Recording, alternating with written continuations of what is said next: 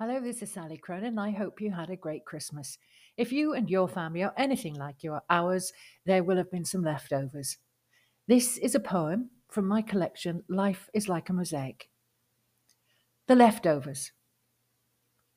I opened the fridge this morning to check on the state of the world. I hoped to see that the turkey was not all dry, shriveled, and curled. It peeked from its packet of foil, still juicy and raring to go. I shredded it into some sauce with mushrooms and onions for show. I took the spuds, carrots, and peas and slathered with butter and oil.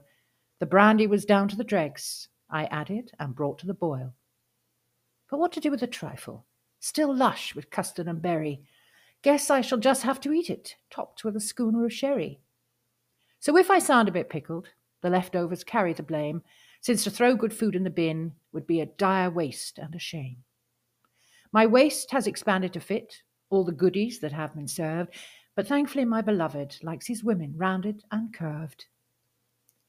Thank you for listening, and if you would like to know more about my books and their reviews, you can find them on my books page on my blog, smorgasbordinvitation.wordpress.com.